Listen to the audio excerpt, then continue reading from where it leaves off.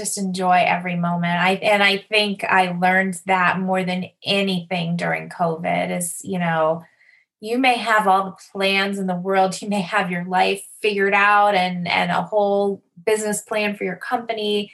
And then all of a sudden, you don't know what tomorrow's going to bring. You just have to appreciate every moment and live your life to the fullest and enjoy it because it's not going to last forever.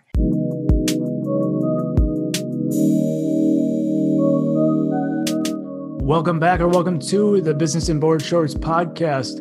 Today's guest is Rebecca Fordham from Delray Beach, Florida, with Calusa Waterwear. She started the business in 2016, and it's an active lifestyle brand, apparel brand there in Florida. Rebecca, welcome to the show. Thank you so much. I'm so happy to be here. Yes, thank you for joining me. So can you tell our listeners, what is the vibe like in Delray Beach? Well, Delray Beach is, I believe for probably like 10 years, we have been the number one seaside town in America. And we are on the east coast of Florida. We're about a half hour south of Palm Beach and about a half hour north of Fort Lauderdale, if that kind of gives you an idea of where we are located. The vibe here is we have a really quaint downtown area. It's historic, and there's a lot of small businesses in the downtown area. And it has a lot of really fun restaurants, and it's a really nice place to come for a relaxing vacation. How long have you lived there?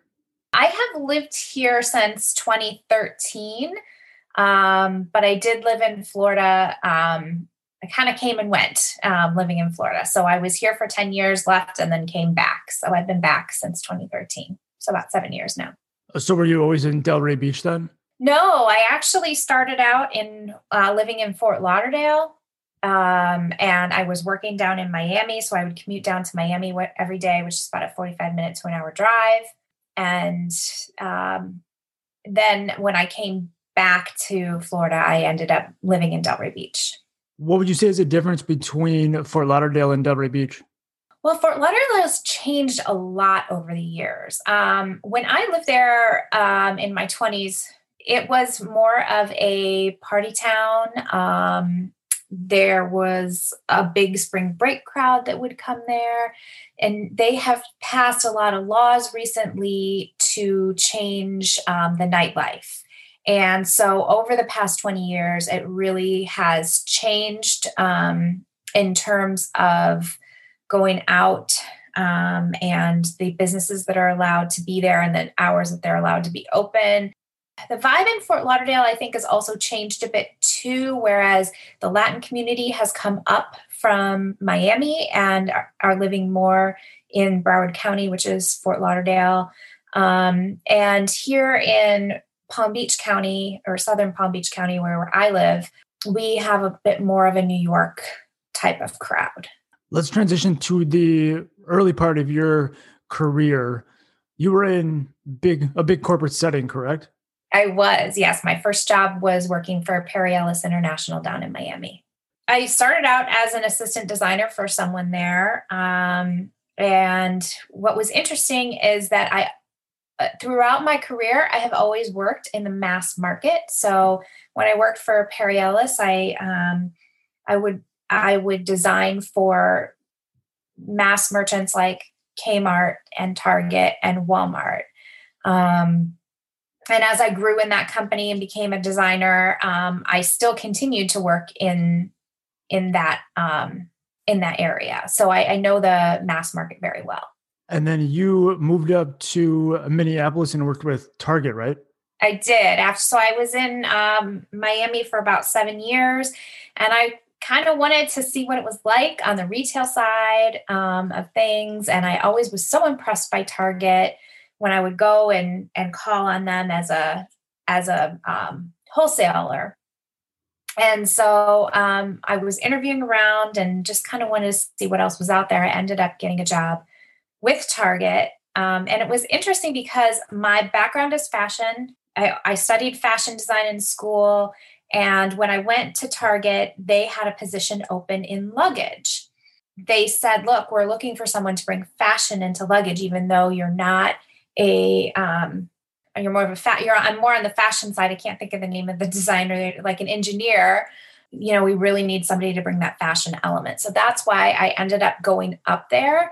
And it was really, truly an eye-opening experience because I got to work in so many different aspects of design. So I was in luggage first, and then I went to home goods. So I was doing soft home with, window panels and tuft pillows and dish towels and things like that. And I really learned a lot about product design. And I learned a lot about how to research products and the industry and what people need and make it all come together so that I'm designing products that the world needs. It's not just something that, is just kind of a new product that's out there and who knows if it'll work or not.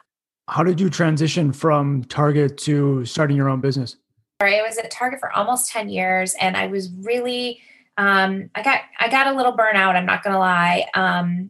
Target is an amazing company, but I was living there by myself. My family was in Florida. And I really didn't have much of a support system in Minneapolis. And I really kind of felt the need to come back home. I didn't really know what I was going to do here. There's not a lot of work for designers in Florida, which is, I've been very lucky with my career that I have been able to find what I have. And, but I just really felt this need to come home. I wanted to be closer to my parents, and I kind of quit Target and I ended up moving in with my parents for a couple months till I could figure things out. And I ended up finding a job at about 3 months later at a small children's furniture company in Boca Raton. And how did the idea for your current business come about?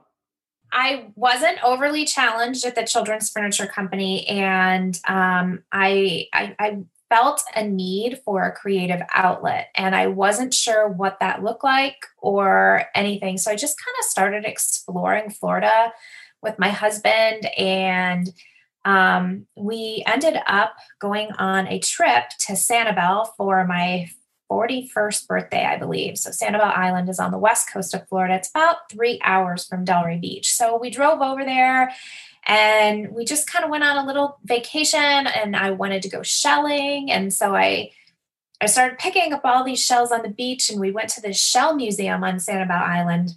And there was an exhibit on the Calusa people, which are the indigenous people of South Florida.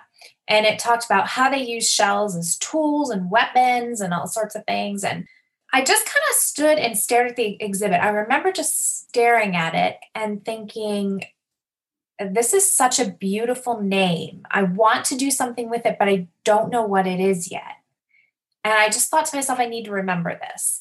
And so a few weeks later, after we came back from our vacation, I ended up meeting with a girlfriend of mine who I used to work with at Perry Ellis. And she kept saying to me, she said, you need to contact so-and-so because I really think you should think about starting your own company. And I had been toying with that in my head. Like I said, I was looking for that creative outlet. And then one day I was just driving in the car and it just came to me that I should do T-shirts for people who like to boat. And so I ended up contacting some designers that I'd worked with in the past, and came up with some artwork, got a manufacturer, and kind of had my first production run. And I went to a local art festival here in town, and everything was very, very well received.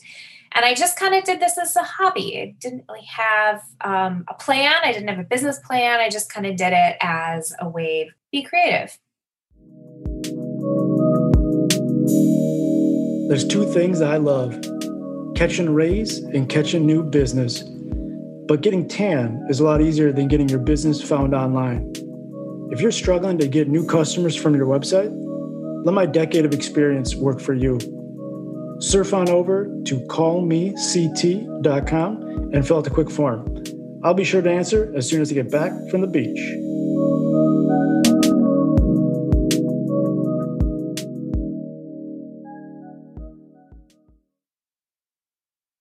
How did it initially start when you were like, "Hey, I'm going to make shirts"? Like the demographic of who you were going after, has that changed since the beginning? Yes. So, I have always been a menswear designer. At Perry Ellis, I designed menswear. At Target, I worked in menswear as well. And so my thought was I wanted this to be a menswear brand because the aesthetic is something that really doesn't exist out there for men, nor does it really for women. But I really just kind of wanted this to be a menswear line because that's what I knew. I knew the market. And as I started selling the product, it was women, it was attracting women. It wasn't, I mean, it does definitely attracts men. And I do have a menswear line.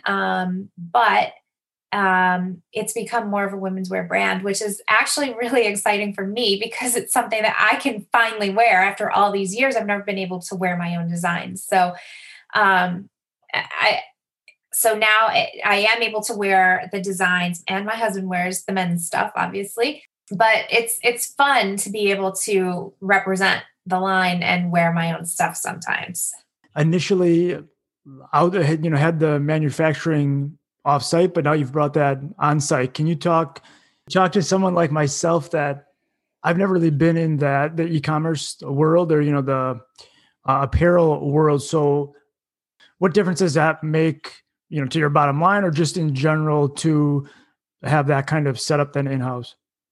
It made a huge difference. So first of all, the reason that I did it was that having someone else print the goods was very costly. Not only did I have to pay for the goods, I was basically paying a wholesale price, but then I was also paying for shipping. So it was really cutting into my margin. On top of that, I really wasn't happy with the quality I was getting. And so I started researching a little bit, and thank goodness, my dad kind of helped me with this a little bit. And we kind of talked about, okay, well, what would it look like I, if I bought the equipment and had it and I did the manufacturing. And so I did some research. I went to some conventions, and I found out, it really didn't cost that much. It probably was an investment of about $5,000 to buy the equipment. I needed to buy a special type of printer. I needed to buy a heat press. And then I probably put about $20,000 over time into buying inventory, which ended up being very good because I could control the quality. I can only print when I have an order. The good thing about that is I'm not buying a bunch of inventory and trying to guess, oh, that design's going to be a winner, because you don't really know that until you start selling. And so it really helps me control my costs from an inventory perspective, as well as from, bestseller type of situation too. Yeah, that makes a lot of sense. Where do you want to see this go 2, 3, 4 years down the road? Oh my gosh. Well, COVID has changed everything. So I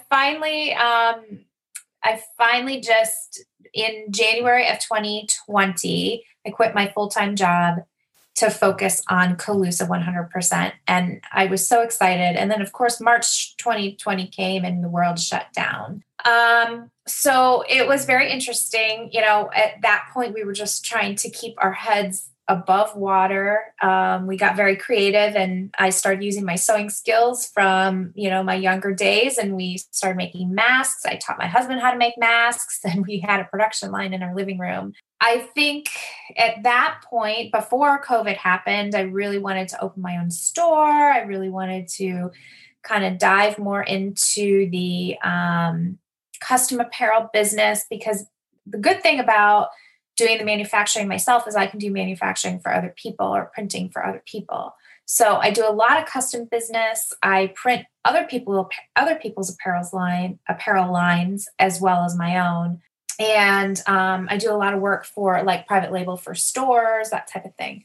So that being said, that's kind of where we were before COVID. And then coming out of COVID, what's happened is that I've started to go to some trade shows. I've started to sell my line wholesale to boutiques. And I'm finding that it's a lot easier for me to go to a trade show and sell my products to other people and have them sell them directly to the public than it is for me to have to, figure out how to market the product, which is very difficult. I don't know if you've ever had any experience in marketing, but I certainly haven't. And so I've had to learn everything I know, from just reading and kind of trial and error. So it's been really interesting, but I definitely think in the future what I would like to see is I would like some sort of a retail outlet at some point. I would like to continue to do the custom work for others. And I would like to continue to grow the wholesale business. So what I've learned, one of the things I've learned through my career is that you don't want to put all your eggs in one basket. So if you can figure out different ways to kind of market yourself and different outlets to sell your goods, it's more of a safety net than it is just trying to sell to one customer all the time. What would you say is the best business advice you've ever received? And I think I just want to go back to that because I think to what I just said, I think that is the best business advice. And it's something that I have seen other small companies do and unfortunately fail. You don't want to have just one customer. You want to have, one thing that I did learn when I was at Target was you don't want to have more than a third of your business in any one outlet. I think that's the best advice I've ever heard. And I think it's something very difficult because when you have a good customer or a good group of customers, you want to keep going back if you know that they're going to keep buying.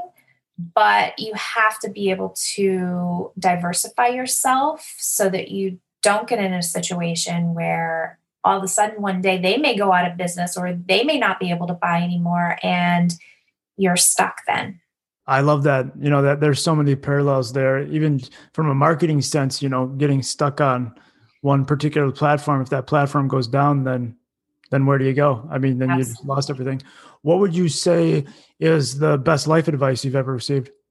Just enjoy every moment. I think I learned that more than anything during COVID is, you may have all the plans in the world. You may have your life figured out and a whole business plan for your company.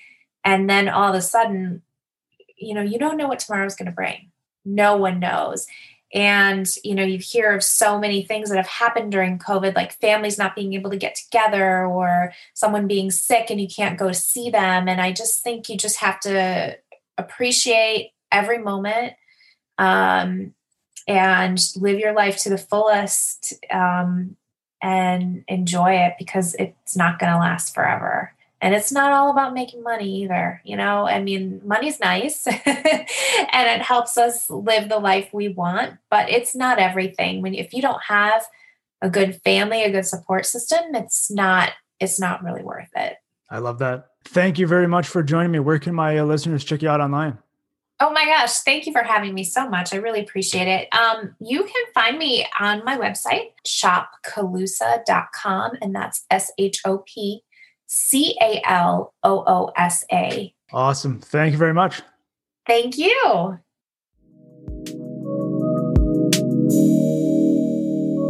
You're still here? Well, while I have you, if you found today's episode valuable or useful, I would love if you could head on over to iTunes and leave us a review.